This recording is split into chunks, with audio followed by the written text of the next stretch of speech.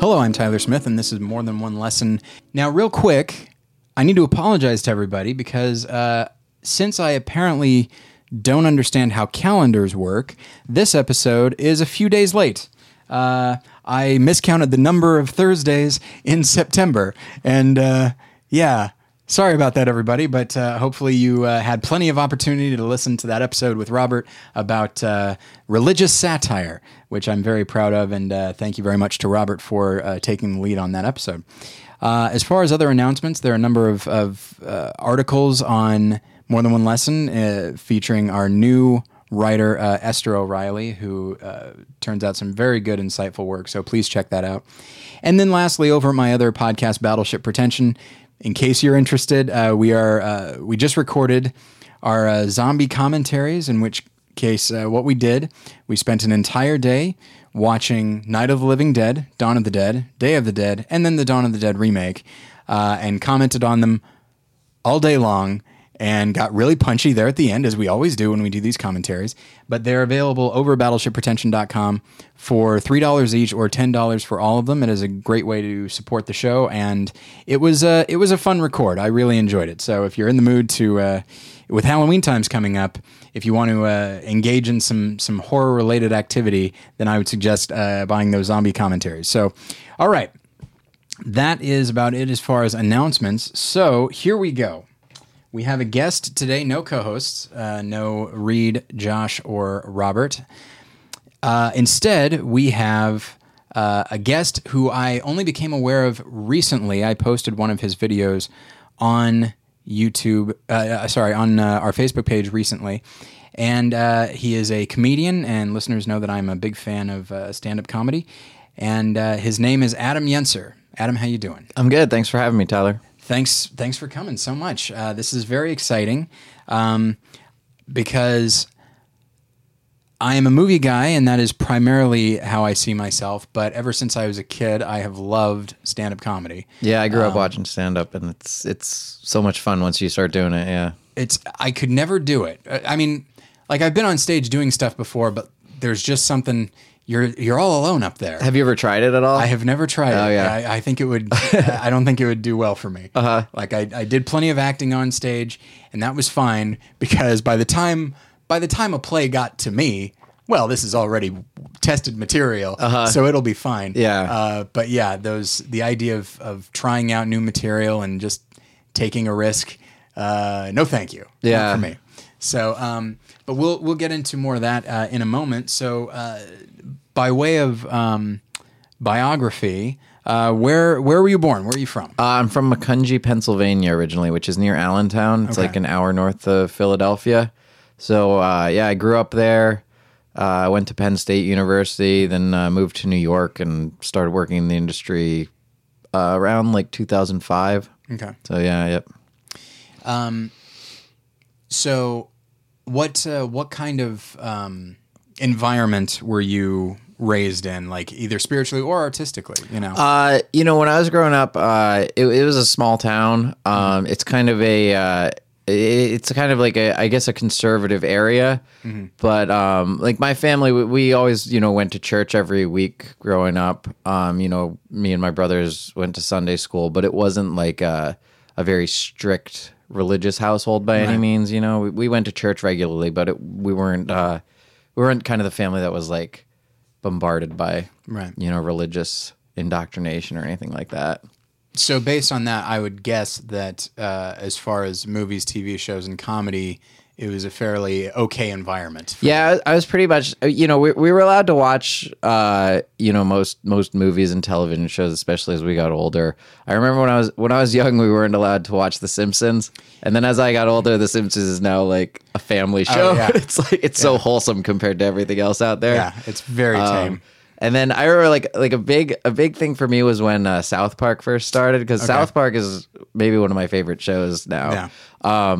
And I remember like when it came out, I was probably around 12 years old, and I started watching it, and I knew from the first episode that it was like this vulgar show, and then because I hadn't been able to like watch stuff like that when I was younger, when I would stay up to watch it, sometimes my parents would say, "Oh, let your little brother stay up and watch it with you," and I would get so mad because I was like, "Oh, if I was his age, I wouldn't be allowed to watch this show."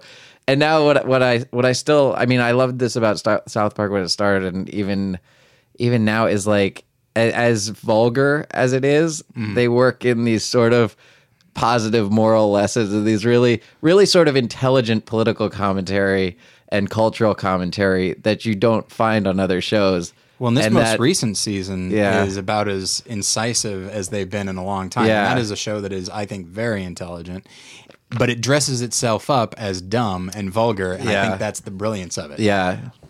In that way, it is similar to horror movies. I clearly have horror movies on the brain, which is, yes, they can be bloody, yes, they can be completely outlandish, but if you actually look not even that deep underneath the surface, you see that, oh my gosh, this is exploring all kinds of crazy stuff. As listeners know, a lot of the people that we've had on the show, you know, were often raised in a Christian household, and then they get into the entertainment industry, often in spite of the way that they were raised, to such a degree that you kind of, when you hear some of their stories about like what their parents did and did not discourage, you kind of wonder like, how did you? Not how did you get out of there, but how did you wind up here? Yeah. You know, I was lucky in that, my parents were always kind of supportive of me, wanting to do this. Like my mom, I know, says like when I was young, I would like real little, I would stay up to watch Johnny Carson's monologues all the time. As I got older and I would watch, stand-up specials on Comedy Central all the time. And I loved like Saturday Night Live and Monty Python. And, as I got older and I for a while, I was interested in like the special effects side of the entertainment industry. I was fascinated by it. I never really got into it much, but, I kind of looked into getting into that when I was younger. My parents supported that. And then as I got more into like writing sketch comedy is kind of what I developed. Like, I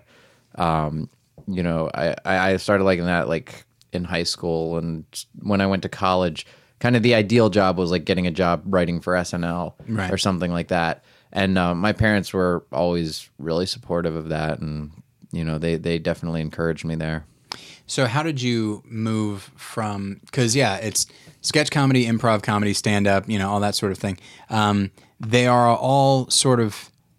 A lot of the people in those separate worlds do still know each other, but they are still very, very separate disciplines. Yeah. So how did you move from sketch comedy? And I know that you still write sketches and bits and stuff like that, but how did you move from that to stand up? Because it's a very different situation. Yeah. I like when I was in high school and college, in high school, me and one of my best friends growing up, his name's Dan Shelley. I still do stand up with him when I'm back in Pennsylvania.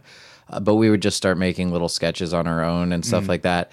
And then at Penn State, they had that's where I went to college. They had a campus television network with like a sketch comedy show that I started writing for, and then eventually was like head writer and one of the producers for that show.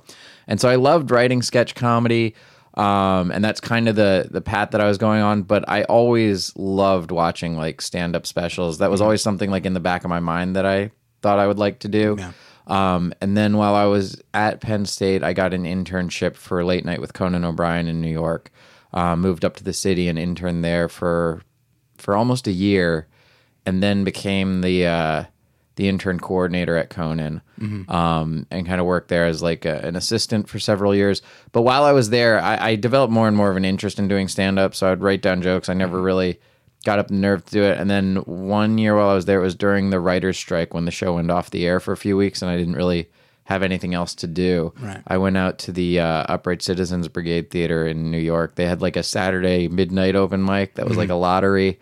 And some people when they start, they like tell all their friends to come out and see them. I didn't tell like anybody. I was like, if this goes well, I'll try it again. If it doesn't, I don't want anybody to know. You don't want to show your first draft of the script. Yeah, to exactly. Any friends. So I went out and I did it, and the first time went well. The second time didn't, but it was a fun experience, and I liked it, and it felt like when I actually got out there and tried it, as much as I still love writing sketches and writing monologues and stuff like that.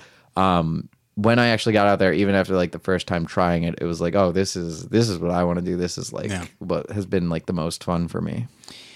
So here's a question that wasn't on the schedule, and it might be kind of academic, so I apologize in advance. How does one go about, from a stand-up perspective, how does one go about writing a joke? I guess it varies by comedian and what your style is. I think like my style isn't really like a storyteller style. I think some people, when they come up with a story, it's kind of they know where that story is leading, and that's kind of the punchline and the payoff. I would say that my joke writing style, and I think a lot of comics who have like I do kind of like set up punchline kind of jokes or like one-liner kind of jokes. So I think when you find a topic that you want to write a joke about, or sometimes something just hits you while you're driving, or it's hard to actually sit down and write a joke, but ideas kind of come to you either through conversations or when your mind's wandering throughout the day. And I think like what often happens is you kind of around a topic, you get an idea of what you want the punchline to be, and then you kind of can work backwards from there and fill in how the setup gets you to that punchline. And then, there's some that are just, it's just your own individual take on, whatever the issue is. Yeah. Have you ever told a joke that you just feel so passionately about? You put a lot of time into it, and for whatever reason, audiences are just having none of it, and you finally just say, I guess I just have to let this one go. Yeah. That happens all the time. I mean, there's a lot of jokes that you have faith in, and then they work, and you feel justified. But then every now and then you come up with a joke. I'm trying to think of like an example of one of those. Yeah, there is a joke that I do right now that I tried like years ago and I loved it, and it never seemed to work. And then I tried it over and over and it didn't work. And then like more recently I've put it back in again and it started working. Really? So that's interesting. That kind of stuff happens sometimes. But yeah, I don't know what it is about. There are jokes where what's frustrating is like you have faith in them and you'll go back and look at them again and you're like, no, the structure works, the punchline works. Why does the audience not laugh at this? Yeah, it's there have been a number of in the last probably 10, 15 years, there have been a number of documentaries about stand-up comedy. Probably starting with Comedian, the Jerry Seinfeld documentary. Not that he directed it, but he's the star essentially, him and Orny Adams. And just to hear him talk about, what you said, that like, he'll throw out just a line that even he thinks this is dumb. I can't even believe I said this in front of an audience, and the audience just eats it up. Yeah. And he's like, I didn't put any effort into that. Meanwhile, this joke over here that I took the time to build up, and it is a perfect joke. They just don't want it at all. That's the reverse of it too. There are jokes, that I have faith in that I try over, and I'm like, oh, this one has to work. I don't want to let it go. And then there are other jokes every now and then, like I'll go out to open mics, and you try a bunch of material, and sometimes. If you're just trying to fill, like open mics are usually you get like 3 to 5 minutes. So if you're just trying out new stuff, sometimes I'll throw out like half-baked ideas or things that I'm not real passionate about. And then when one of those works, that's also like frustrating because I'll have friends that are like, oh, why don't you tell that joke again? That worked really well. I'm like, I don't like that joke. I didn't want that one to be like part of the permanent set, Yeah, and... this is not that similar, but then look, I recognize not every episode of a podcast is going to be gold. Yeah, I acknowledge that. But then there are some that I put a lot of effort into, a lot of research into, and I really feel like I've got something to say, and it gets no comments at all. Meanwhile, I just toss off this little thing about the new Ghostbusters movie. Yeah, and I get tons of emails about it. It's like, I put no thought into that. Come on. I guess I'm happy that people are engaging one way or another, but at the same time, a little bit of appreciation for the work. But I guess you can't say, hey, everybody, I put a lot of work into this joke. Yeah. So if you could really try to understand it and laugh, I would really appreciate it. I thought of 2 examples of jokes like that. Okay, that I here do. we go. The one is the one that I tried a few years ago over and over again because I liked it and it never worked, and then I started using it again and it does really well now. Was when the movie around the time the movie Captain Phillips came out, Tom Hanks, like it was revealed that he had diabetes because like and part of it was due to losing weight and gaining weight for different roles. And I had this joke where I said that, Tom Hanks got diabetes after he gained weight to play Captain Phillips. And I feel bad for him, but who I really feel bad for is the real Captain Phillips, because that means he was so fat he gave someone else diabetes. That's funny. And I used to tell that joke around the time that movie came out, and it was topical, and it bombed almost every time. And I'd go back and I would look at it, and I was like, I think this joke works. Yeah, And then eventually it just worked its way out of my set. And then, like I said, every now and then when you're going out to do open mics, I'll go through like, because you want to try new stuff or stuff Right. that you haven't broken out in a while. So I go through notebooks and I found that joke and I was like, I'm going to try to start doing this one again. Yeah. And I've done it, for the past 2 or 3 months, and it's worked every time now. And then there was one that early on. I don't think this joke is maybe as strong as the material I have now. But back when I was starting out, there was a joke that I wrote that I thought at the time it was just as strong as the other stuff I was doing at that time. Yeah. But I'm trying to think, because I don't do it much anymore. But it was I'm trying to think how I worded it. It was about how girls don't really care if a guy is broke or doesn't have any money as long as he has a good sense of humor. Like Right. if he was just joking about being broke. So yeah. I always liked that joke, and I thought it was on par with the other kind of jokes that I was doing at that time. Sure. But it never worked. And so I would try it over and over again, and it would always be the weak point in the set, and then eventually I let that one go. Man, I love stand-up so much that I could there are a million podcasts by stand-up comedians now. Not all of them good, but some of them are just so fascinating because you get a lot of interesting stories about the road. But then, just when they talk about, like, oh well, you can't do your closer too early, or oh, the closer didn't work. I guess I'll try this other one. Yeah. No, it was your closer for a reason, and it's astonishing to me that this, and I guess this could be said of almost any art form, that it seems so effortless. Yeah. But when you realize, oh no, comedians sort of need to be technicians in a way. Oh yeah, everything, especially when it's like comedians that do either one-liners or like set up punchline kind of jokes. I think when you're either storytelling or if you're doing crowd work or improvising, you can be much looser. But whether I'm writing jokes for other people or writing jokes for myself, when it's that type of joke, it's like every word has to be put in the perfect place, and the pauses between the words have to be perfect, and you have to, it can make or break a joke depending on, how, like, the grammatic structure of how you're saying it and cutting it down to be as concise as possible. So moving, let's go backwards just a little bit. So you were raised in a Christian household. Yeah.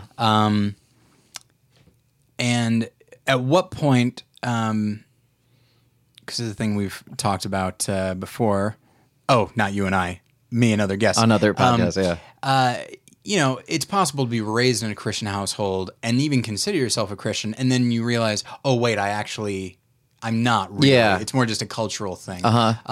Was that a situation for you? Like, at what point did your faith become like a real thing in your life? I would say probably around the time I was in college is when I really solidified what I believed, Like I said, like when I was growing up, went to Sunday school every week, went to church, maybe not every week, but, at least a few times a month, and then I would say like when I was in college is when I kind of had the choice of like, now I was living on my own. Like I don't have to go to church every week if I don't want to. So I started going to like a contemporary service at a Lutheran church in State College, Pennsylvania. And I remember I double majored. I majored in film and video, and then I had for a while a minor in philosophy, which eventually became a major in philosophy. And through, like the philosophy classes, which had always fascinated me, like since I was in high school, you get exposed to different belief systems and different ways of looking at the world. And I remember very distinctly, like praying to God while I was in college one night, where I said, this is what I've always believed. I've read the Bible. This is where my faith has always been, but I've never really explored what's out there. So, in my studies, I'll be looking at, studying other religions, other philosophies, people who are critical of religion. Yeah. And, I just said, guide me to where I'm supposed to be. And I think through so I never left the Christian faith, but there was definitely a time where I questioned it, and I continued to read the Bible through that period and continued to go to church through that period. And, in studying all that other stuff and in learning more about the Christian faith in general and the historical aspects of it and the philosophy behind it, I kind of came back around to, no, this is what I believe, and this is where I stand on this. Yeah, it's a very common story, whether it be in high school or at college a lot. Yeah. And this idea that somebody raised in a Christian environment will not even necessarily move away from it, but like, all right, I'm going to start researching these other things. And there is a point where you realize, like, I think it has, faith should be a personal choice. Right. And I think there is a point that everyone gets to, even if you always remain a faithful person, where you do kind of take a step back and you realize, this is the only thing I've ever known. You know, people who are raised in Jewish households or Muslim households, is there really a difference between that's all they were raised to ever know? So how can I remove myself from that or examine this in some sort of objective way? Yeah, it's easy to, and maybe even, I don't know, suggested to be a little bit cynical. Yeah. And just say, oh, interesting. After my long, exhaustive search, I've arrived at where I was. Yeah. And how I was raised. What an interesting turn of events. Yeah. But that's the thing is ultimately you do believe something because, hopefully, a person believes something because they do think that it is right. Yeah. And a lot of times what will happen is as people explore other religions and they explore them very in depth, they actually come to realize that, oh wait, I actually don't know much about my own. I know about it on a surface level, but if I'm going to I need to give my own a fair shake as well. Yeah. And sometimes they move away from it, sometimes they don't. But and there was a similar experience. I mean, I would say college is where I really, went through a period where I examined it a lot. But I would say even earlier than that, like I would say junior high school, like around the time I was 15 or 16, I went through. I started reading. I would read a chapter of the Bible every night before bed, and I started doing that when I was 15 or 16, and praying every night before bed. And I still do that. I still read a chapter of the Bible each night before bed, and then when I get through it, start over again. And I think part of that was that sense of, like, I had grown up, and you learn about these stories in church and in Sunday school, but then there was a point where I was like, I've never actually, back then, I've never actually read the whole Bible. This is what I believe and base my life on, and I don't know half the stuff that's in there, So I think it's important for people to actually go through and read the scriptures and kind of inform themselves and understand the entirety of it, rather than just sort of the famous stories that everybody knows. Yeah, and sometimes the genealogies are work, but you just you plow through them. Yeah, it's like, all right, the next couple of nights are going to be a little rough. Yeah, but that's all right. The Chronicles chapters. Yeah, you gotta earn the ones that are, exactly. You got to earn the Psalms. Yeah, that's the way I see it. It's so convicting when. Relatives, my mom, I didn't want to say her name, but whatever. When she kind of put this out there, and she was saying it in regards to schoolwork, but also in regards to the Bible in general, that, I know a lot about movies. Yeah. And I've read a lot about movies, and I do it really easily. Meanwhile, apparently this thing that governs my every action, that's a chore somehow. Yeah. How is that possible? And I think, honestly, that is a function of being raised in a Christian environment. Not to put anything on my parents or yours, but you just want to sleep in on Sundays, but your parents say, no, you have to do this. Yeah. You have to do this. And and again, it's understandable, and I appreciate it. But when you run across somebody who comes to faith later in life, and they're not really exposed to it in a cultural way, the way we were, they're thirsty for it. Yeah. Like they can't get enough of it. In a few weeks, we're going to have on a guy who became Christian at age 50 and just was so excited about it. Yeah. And I look at that, I'm like, I don't know if I've ever really felt that excited about it, because it was always there. I kind of take it for granted sometimes, even now. This is an aside, but what you said about you don't you just want to sleep in on Sunday mornings. Like I'm still guilty of that. That's the other thing in college, even though I became more religious, that's also when I started going to the Saturday evening contemporary services. Cause then I tell myself I can justify it by saying, oh, well, isn't Saturday the real Sabbath? But really it's just so I can sleep in on Sunday mornings. Well, and and I'm fine. I think that's fine too, because you're part of a community and all that kind of thing. Yeah. My church now has a 9 a.m. service, an 11 and a 5. When they introduced that 5, I was like, all right. Looks pretty good. Looks pretty good. Yeah. Because that 9 that's a non-starter. Oh, yeah. And then 11, it's like, that's the one I probably should go to, because I don't like the idea of interrupting my day, going to church, and then coming back to my day. And so it's like, I guess if there was a 1 p.m., that's the sweet spot for me. Because then I can sleep until noon and start my day. Yeah. And then the moment why that I can't realized, God work around our schedule? Exactly. The moment that I realized, wow, I'm really working on this a lot. Yeah. And figuring out how best I can do this. I just said I don't want to interrupt my day with this. So it is pretty fascinating. And it's a thing that, there would be sometimes like 2 or 3 weeks in a row where I wouldn't go to church. And I've been on a pretty good jag lately. Yeah. Where it's like, all right. Yeah, I miss it every now and then, but I'd go almost every week. If I miss the Saturday night service for some reason, then I try to pull myself out of bed to go on Sunday morning.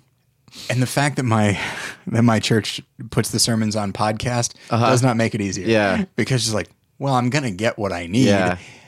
But it really is. That is not the case. Like just being in the midst of people that are all wanting the same thing and are all working towards the same thing, and then you're singing together, you're all hearing the same thing, and then just talking afterwards.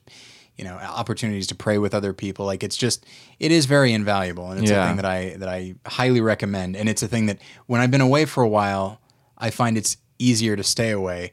But then when I come back, I realize, oh my gosh, what have I've been missing something, and I don't think I realized it. Yeah. So,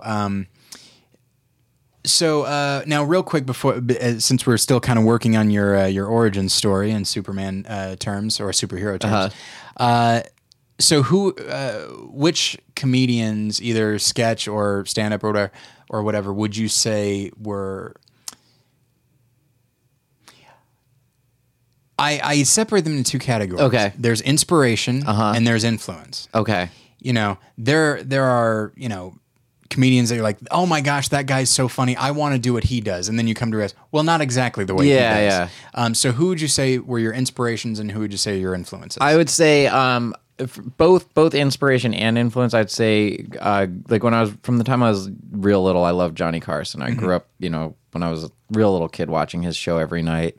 Loved him. When I got older and started watching like the stand-up specials on Comedy Central and stuff, Jim Gaffigan and Mitch Hedberg were probably two that I loved. How they obviously don't have the same style, but they both have very kind of clean, crisp jokes. Yeah.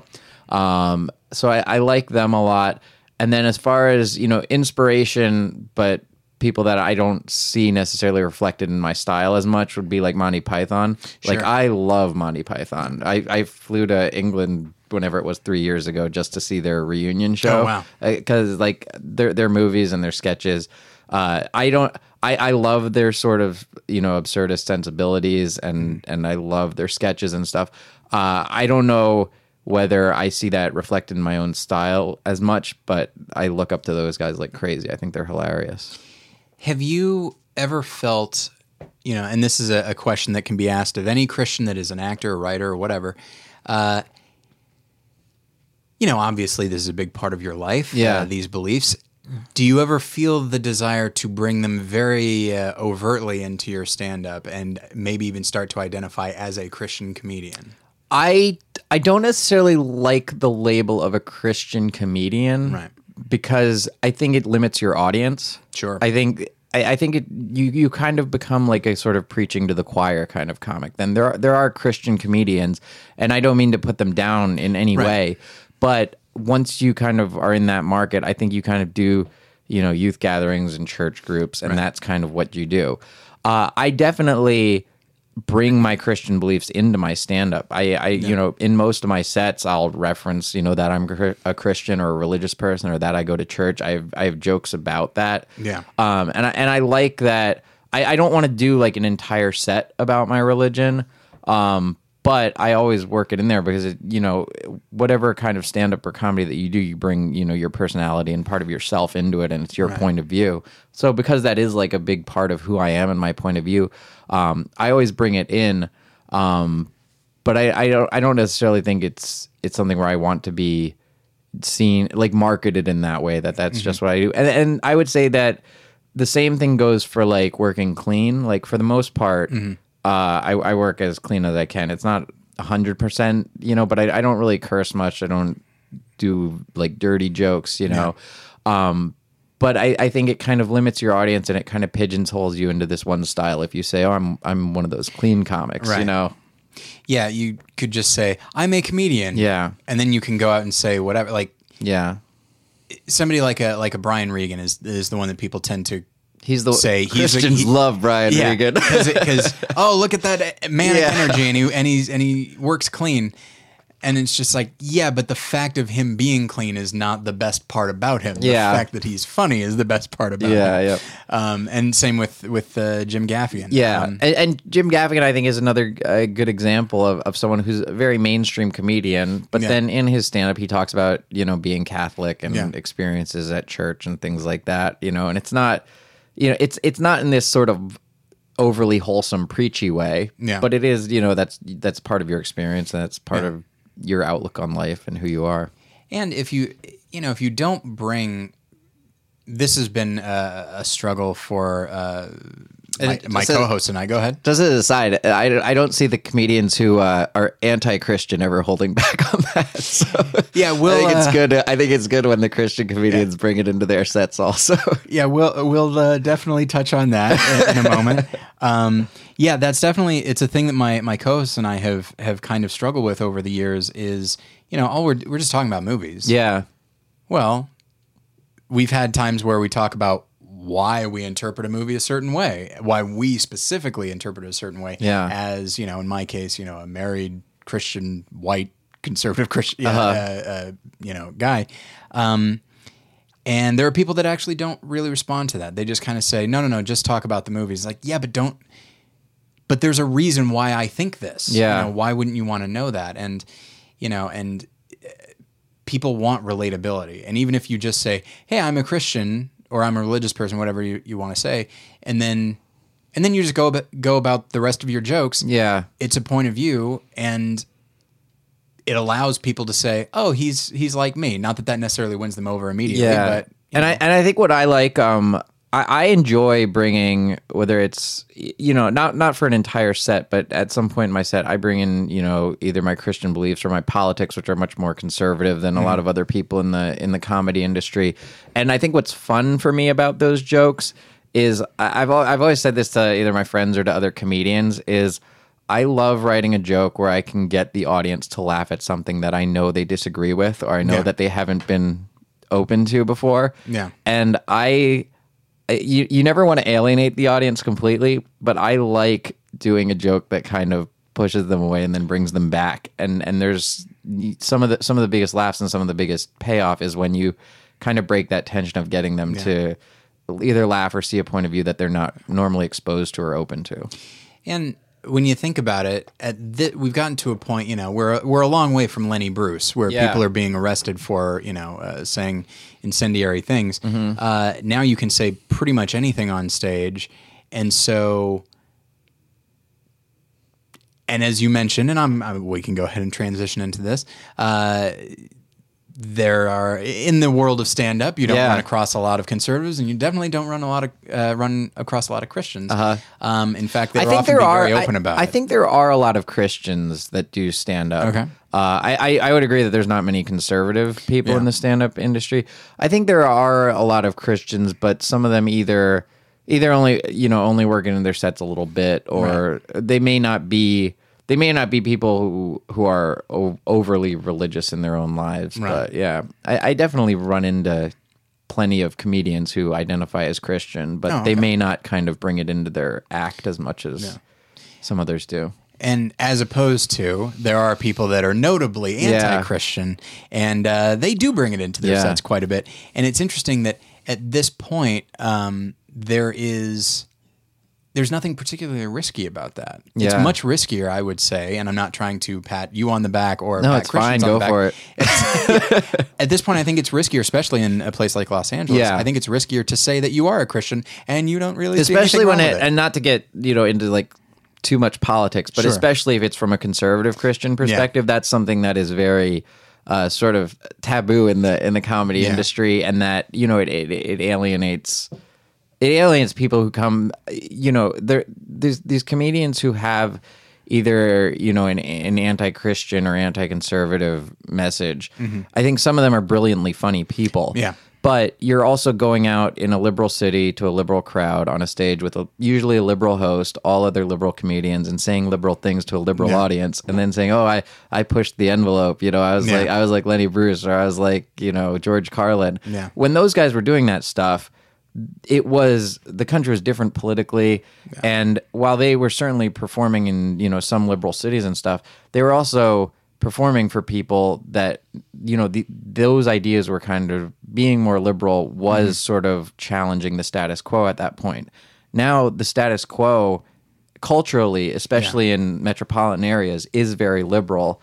So it's not necessarily the most diverse or different point of view. You're not challenging the audience really when you're getting up there and saying things they already believe. I remember there was this, I think it was one of his early televised stand-up specials. Patton Oswalt had this bit where he talks about being anti-George W. Bush, and the crowd cheers, and he even makes a joke about it himself. And he says, "I like how I act, how I'm all edgy, where it's like I don't care who I piss off in this room full of people I emailed." Yeah, it's so even somebody like him recognizes. And there are a lot of liberal comics or anti-religious comics that I personally find very smart and funny, and that I like a lot.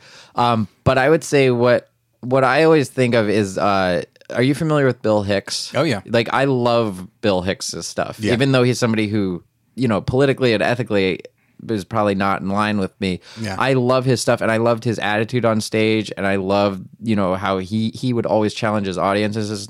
And one of my favorite quotes about comedy came from him, and it's along the lines of a comedian is the person who, as the consensus forms, says, "Wait a minute." Yeah, and I think that's as much as comedy is sometimes just telling silly jokes and having fun. When it comes to sort of speaking truth to authority or presenting uncomfortable ideas and stuff, I think the comedians should be the people who as the consensus is forming, they say, "Wait a minute, do we want to?" Is this really where we should be, or is this really what we all feel? And I think you see on a bigger cultural level, I think you see the pendulum kind of swinging that way with like the conversations about political correctness and these safe spaces and triggers and free speech, and where those issues all come together. In that, as the country has become more liberal and more secular, there's kind of now this pushback of like, well, we can't become overly sensitive and just so cautious that we're not allowed to like challenge these ideas in any way. Yeah, it's very interesting to see a lot of because if you're an artist of any kind, you're going to be in favor of free speech, or you should be. Yes, and at the moment, especially at colleges, that it's free speech is seen as a negative thing, or an instrument on some of them, oppression. On some of them, and so it's very interesting to hear comedians suddenly be on one could say the wrong side of an issue, in that regard, and having them suddenly realize. And I guess we are talking politics, and we can move away from that in a moment. But suddenly realize like, oh shoot, okay, hang on. There is such a thing as going too far in this, one could say progressing too far. And so, and I did want to ask actually very briefly, because would you consider yourself a political comedian? Yeah. Okay. Yeah. I again, in the same way that I don't do an entire set about my religious beliefs, and I don't do entire sets about politics, except sometimes I do get booked. There are like shows that are just politically themed shows. But yeah, I do political comedy. I work it into most of my sets for at least, a part of it. And I like that I'm more conservative because it does set me apart in a way from every other voice that's out there. Not that there aren't any other conservative voices, but they're very rare in the comedy industry. I think you have a few that it's becoming, more popular. There are definitely some really brilliant comedians that kind of toe the line of, libertarianism and, they kind of push back against the PC culture. But kind of like strong conservative positions in comedy are pretty rare. So, it's something that sets me apart. And I like working that in. And then going back to what you said about Patton Oswalt, and to what I said earlier about alienating the audience and winning them back, I find it so much fun to do conservative themed comedy for audiences that are not all conservatives because I like that kind of play off with the audience. I know you saw me at the show with Evan Sayet a couple weeks ago, who's, he tours around as a conservative comedian. Yeah. And I like doing shows with him, but then sometimes when it's an audience that's all conservative people, when it's billed as this is like a conservative comedy show, it feels more like a pep rally than a comedy show. Because it's like the stuff where I'm normally used to playing with the audience a little bit, it just gets applause and woos and I was gonna lock say, her up, there's like that, and then it gets kind of too far in the direction of like there are people who are more conservative than me, and then I'm like oh, I'm used to there being kind of more diversity in the audience and opinions, and I like kind of playing with the idea that some people agree with this and some don't. Yeah, the show that I saw you at, it was a overtly conservative audience, and there were moments where they applauded a setup. Yeah, and it's just like, look, the punchlines. If you want to applaud the punchline, sure. Yeah. But you're just now applauding that you agree with this. It's like, it's not a rally. Yeah, it is a comedy show. Yeah. So have you gotten any flack in the stand-up community in Los Angeles or New York for believing the things that you believe? Have you found anybody singling you out? I rarely get like negative feedback personally over it. I mean, there's definitely comedians who disagree or have different points of view. There's been a few times where I would say like. I think I did a show at some club out here one time, and the guy that was hosting the show, just one of the other comics, after I went up there, it was some sort of like comedy competition, and my set went fine. It was, but when he came up, he goes, "Oh, you can't say stuff like that. These audiences out here, they don't like that stuff." And most of the jokes had landed. It wasn't like it was the crowd didn't like it. He was just kind of like, "No, you can't. I don't like that. You can't say that stuff." Yeah. But I don't think that happens very often. And a lot of comedians, even if they disagree with me personally or politically, they like that I have, a different point of view. So, yeah, as is the case with almost any art form, if you get the art right, you can say almost anything. Yeah. There are plenty of movies that I don't agree with that I love. Yeah. I love JFK. Yeah. I don't think I agree with Oliver Stone on anything, but that's a wonderful movie. And I think this is within the comedy industry, and I think within kind of arts and entertainment in general. I think other people who do this for a living or who are comedians or writers or comedy fans, we all like seeing different points of view and seeing people get challenged and kind of coming up with their own take on things. I think where the danger is sometimes is when there's one person in the audience who disagrees and is offended by it, and then there's been a few instances where one person in the audience is offended by something, and then they'll go home and blog about it or post a video, and then you have comedians having to apologize or people kind of going crazy over jokes just because they disagreed with them. Which I will use that to plug a documentary that I'm a huge fan of. It's called That's Not Funny, and it is available on YouTube. The guy who made it, I think in 2013, 2014.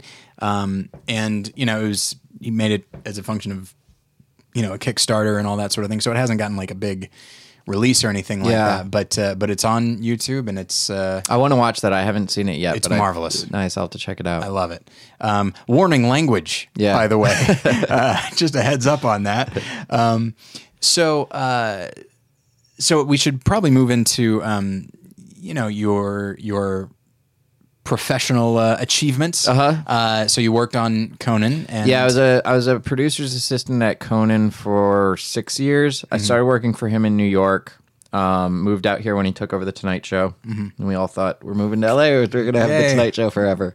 And then, so then I was there when all the stuff with Leno coming back went down, and it was such a crazy time to be there, and we were all like, you know, we knew we were going to be unemployed in a few weeks, but it was such a fun time to be there. We could do anything, and everybody was watching, and there was fans rallying outside the studio, and it was such a fun time to be working for that show, which was always a fun show to work for. I mean, that was when you were talking about people like inspiration or influence. I mean, Conan was a show that I just loved growing up, and to this day, I still watch it 2 or 3 times a week. I love that show. So I was there through all that, and then came back and worked for his TBS show for a little while. And I really wanted to get into writing, but I was a producer's assistant. Right. And so a writing job opened up at Conan, and I applied to it, but I didn't get that job. So then writing jobs there open very rarely because it's a great show to write for. So I was like, it's going to be a few years before another position opens. So I started looking elsewhere. Then a friend of mine heard that there was a writing position open at the Ellen DeGeneres show. So I sent them some writing samples and had a few interviews there, and started working for that show 6 years ago now. And I love working there. I love writing for them. It's on the same lot as Conan, so I still see a lot of my old coworkers and friends around really regularly. And then that's opened up lots of cool opportunities too. When she hosted the Oscars 2 years ago, I got to write for the Oscars. Oh, cool. And I got to go back and do stand-up on Conan a couple of years after I'd worked there. And then, you know, it's just fun. I don't tour a whole lot doing stand-up, but when I have off over the summer, I can, you know, go back to Pennsylvania, do some shows there, or in New York. Yeah. Now, without going, we'll have the detail be personal. Okay. Which is, you know, you're in a writer's room. Yeah. Which is very different than writing stand-up. When you're writing stand-up, you're accountable only to yourself. How is that different where you're accountable to other people? Not to imply that it's just people shooting you down or anything like that, but I have to assume it's a very different process for you as a joke writer. I mean, for any writer, there's like, you know, you have to know that, you know, sometimes ideas that you love make it, and sometimes ideas that you love get shot down. I guess like the experience. I mean, when any writer is going into that job, you know, you're writing for, you know, someone else, and I think that's kind of what helps with my stand up and with, you know, whatever show, you know, I write for. I've also done I did like freelance contributing to Weekend Update for a few seasons also, and got a couple of jokes on there. But it's always like when an idea hits me, it's always pretty clear which category it falls into. Right. Like, is this something I would do? Is this something that would work for this show? Is this something I would write for someone else? So yeah, I mean, if there's an idea that I really love, I can always just, you know, put it into my own stand up. And, you know, when you're writing for a show, it's you kind of get used to, so, you know, whatever great idea you have, whether it's successful or not, the next day you have to come up with more ideas. So. Well, and I did have a question. One of the things you're not merely off screen at Ellen. Sometimes you are on screen as a character. Yeah. Whose name I have forgotten. I'm sorry. I do. Is it Kevin? Kevin the cashier, played by Adam. Yep. That's right. Yeah. And you've done that several times at this point. Yeah. And what does that consist of? So it's a hidden camera bit where I go out and work at various stores or businesses and just kind of mess with the customers, and it's fun to do. That sounds so awkward to do. How on earth do you? I don't know. The awkwardness of it doesn't bother me. Oh, it's just, you know, it's fun. Yeah, that would be. I'm exhausted thinking about it. But yeah, they're fun to shoot. What's funny is when I was growing up in Pennsylvania, my first job, there's this local hot dog place in Pennsylvania that's real popular called Yakko's. And there's just like 5 or 6 locations like around the Allentown area. But that was like my first job, and I worked there for like 7 years, just, you know, a fast food job, but I loved it. And like when I go back there now, some either people that work there now or people that I used to work with that are still there, they're like, oh, you used to used to make fun of customers and mess with them, and now you get paid to do that. I'm like, Well, strictly Like, yeah. speaking, you were getting paid to do it before. yeah, exactly. But I would get in trouble for it back then. There so. you go.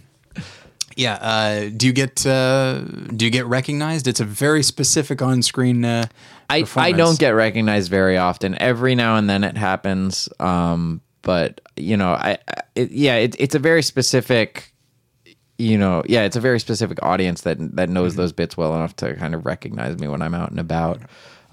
It's happened maybe 3 or 4 times, but I don't get recognized real often.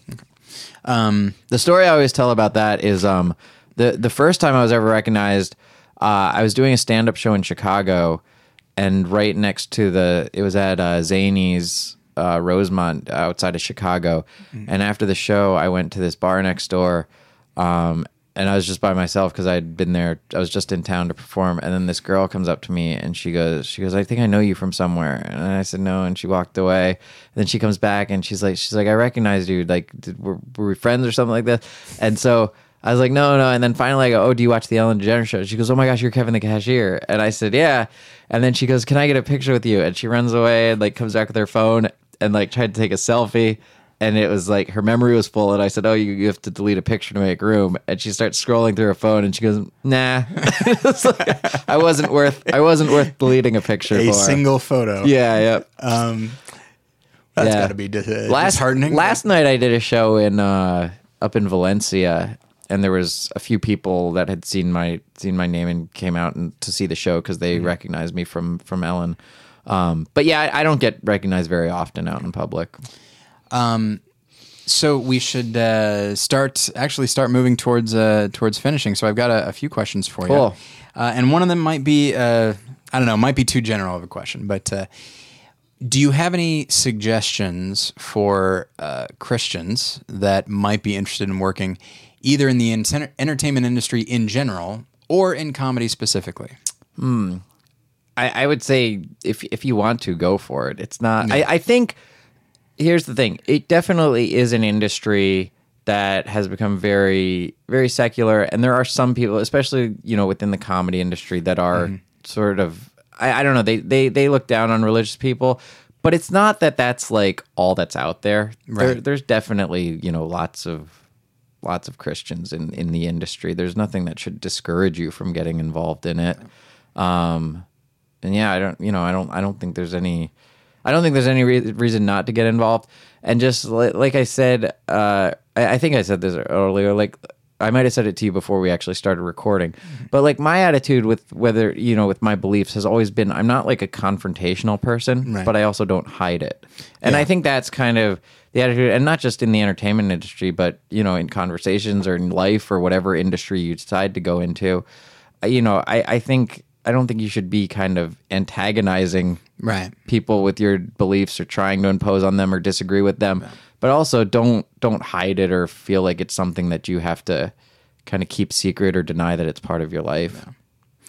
Yeah. So before we end, this is a movie show officially. Yes. What are some of your favorite movies? And we can go back to influences and inspirations if you want, or movies. I would say are more movies that I like. Like when I was a film student at Penn State, but it was because I wanted to get into script writing. Okay, and so I always liked the writing aspect of it. Okay. But there's movies that I like, but I was never like a film nerd, so to speak. That's all right. But I would say one of my favorite movies of all time is Dr. Strangelove. Always loved that one. I like Gladiator a lot. I like that one because it's kind of the balance between like a cinematic movie and just like a fun blockbuster movie. Yeah, it's kind of it's not necessarily the sort of arty nerdy kind of movie. It's very just like action packed and fun. But I still think it's a good movie. I like Fight Club. And then I love like South Park, Bigger, Longer, Uncut, and Team America. Yeah, those are great. It's hard to beat. Yeah, and then earlier, like when I love Monty Python. I think Monty Python and the Holy Grail is maybe the funniest movie ever. I can watch that one over and over again and laugh at it every time. And Anchorman is the same way. I love Anchorman. I've always been. Holy Grail is great, of course, but that's one that I actually got tired of watching. I've heard other people say that. Meaning of Life, however, is one that I can watch. Meaning of Life is great too. At any time. And I mean, it's basically a sketch movie. Yeah. Which is maybe why for me it's so revisitable. Yeah. You know. Yeah, because there's so many different individual. And then last week when we talked about religious Skits in satire, we talked about Life of Brian. Oh, Life of quite a Brian, bit, I which love is also. marvelous. Yeah, and then even as I was walking into church today, I was singing that song. Sorry, everybody. I'm so Ronry Yeah. from Team America. Kim Jong-il sing. Yeah, and I thought like it feels inappropriate to be singing that as I walk into the church. music in like South Park and Team America. Those guys, they're so brilliant at writing these. Again, and it goes back to that thing where it's like this like base humor and it's kind of vulgar and stupid, but it's done in such a brilliant way and comes together in such a brilliant way. All those songs are just amazing. Yeah. And Book of Mormon is great too. I don't know if you've seen that. But I've not seen any iteration the songs of in it. that are good. Yeah. Yeah, the song in the South Park movie where I guess it's a combination of songs where it's when everybody is medley. singing about tomorrow night. Yeah. And then it just ends with the French flag. Yeah. like Les Miserables. Yeah. And I just thought like that is those are people who know how musicals work. Yes, yeah. They clearly they have this love of comedy, but they also have this genuine love of musicals and of theater, and they put it together so well. Yeah. There is, and then in this, I guess the new season is going to be starting very soon. But I think this Wednesday. Yep. In this last season, they had a song called "Safe Space" that is just delightful. Yeah. I will never get tired of South Park because they haven't gotten tired. And last season, I loved the restaurant song about the Yelp reviews, but I can't reference that on this in any way on this podcast. But the best song, if you're not afraid of language, go check it out because it's brilliant. The best song from the South Park movie has a title I can't even say on the show. They're so good. Yeah, it's marvelous. And now I'm totally in the mood to just go watch a bunch of South Park. I'm also a big Futurama fan. Oh, I love Futurama. Yeah, Futurama. Futurama, the writing on that is so brilliant. There's like a joke in every sentence. It's just so sharp. And sometimes it is ultra nerdy because I'm a sci-fi guy, but when I hear what some of those references are, I just think like equation-based jokes and stuff like that. Like that. This is far out of my league at this point. And also, I've never seen an episode of Doctor Who. Sorry, I haven't either. Yeah, that's one of those cultural things that just missed me completely. And part of me, even though nobody says you need to start from the beginning. Yeah. In fact, they say you specifically don't have to. Yeah. There's still part of me that's like, well, I got to start from the beginning. Oh, it's going 40 years. I guess I'm watching Deadwood again. That's a show that's well written. So, as always, we should end with a recommendation of Deadwood because it's marvelous. Have you seen Deadwood? I have not seen Deadwood, but now I have a recommendation. There you go. Absolutely. And it was only 3 seasons, and that's easy. It's one I can get through. It's not exactly. It's not daunting. Yeah. When people are like, "Oh, you have to watch this," it's like, "Oh, there's 12 seasons," and I'm like, "Oh." 3, between Deadwood and Hannibal, both of which admittedly got canceled, so that's not super satisfying. But they both end on a note that's somewhat okay. 3 seasons. Now we're talking. Yeah. I like that. I can get that. I can digest it very easily. But okay, so real quick, listeners, if you have any comments or questions, you can post them in at morethanonelesson.com in the comment section of this post. And then you can like us on Facebook. You can follow me on Twitter at More Lessons. You can email me, Tyler at morethanonelesson.com. Where can people find you online? So I have a website, adamyenser.com. That's where I post all of my upcoming stand-up shows and things like that. I have a few clips of my stand-up on YouTube. And then on Ellen Tube and on the Ellen Show YouTube, some of my Kevin the Cashier videos are on there. And then I always promote, don't follow me on Twitter because I'm not on Twitter and there's someone who has a fake account in my name. Nice. So I always say, whenever I go out and do podcasts or shows, and I don't care, but they always hashtag, at Kevin the Cashier on Twitter, and I have no idea who that is. They have my picture and they have they have my picture and they claim to be me, but I have no idea who it is. That sounds a So little. yeah, find me on my iffy. website, on Facebook, and on YouTube, but not on Twitter. Not on Twitter. But anyway, okay. Thank you so much for being here. This Thanks was for having a me, lot Tyler. of fun. It was great. Yeah, check out Adam's stuff on YouTube. It is very, very funny, and see when he's coming to a comedy club near you. So thank you everybody for listening, and I'll get you next time. Bye.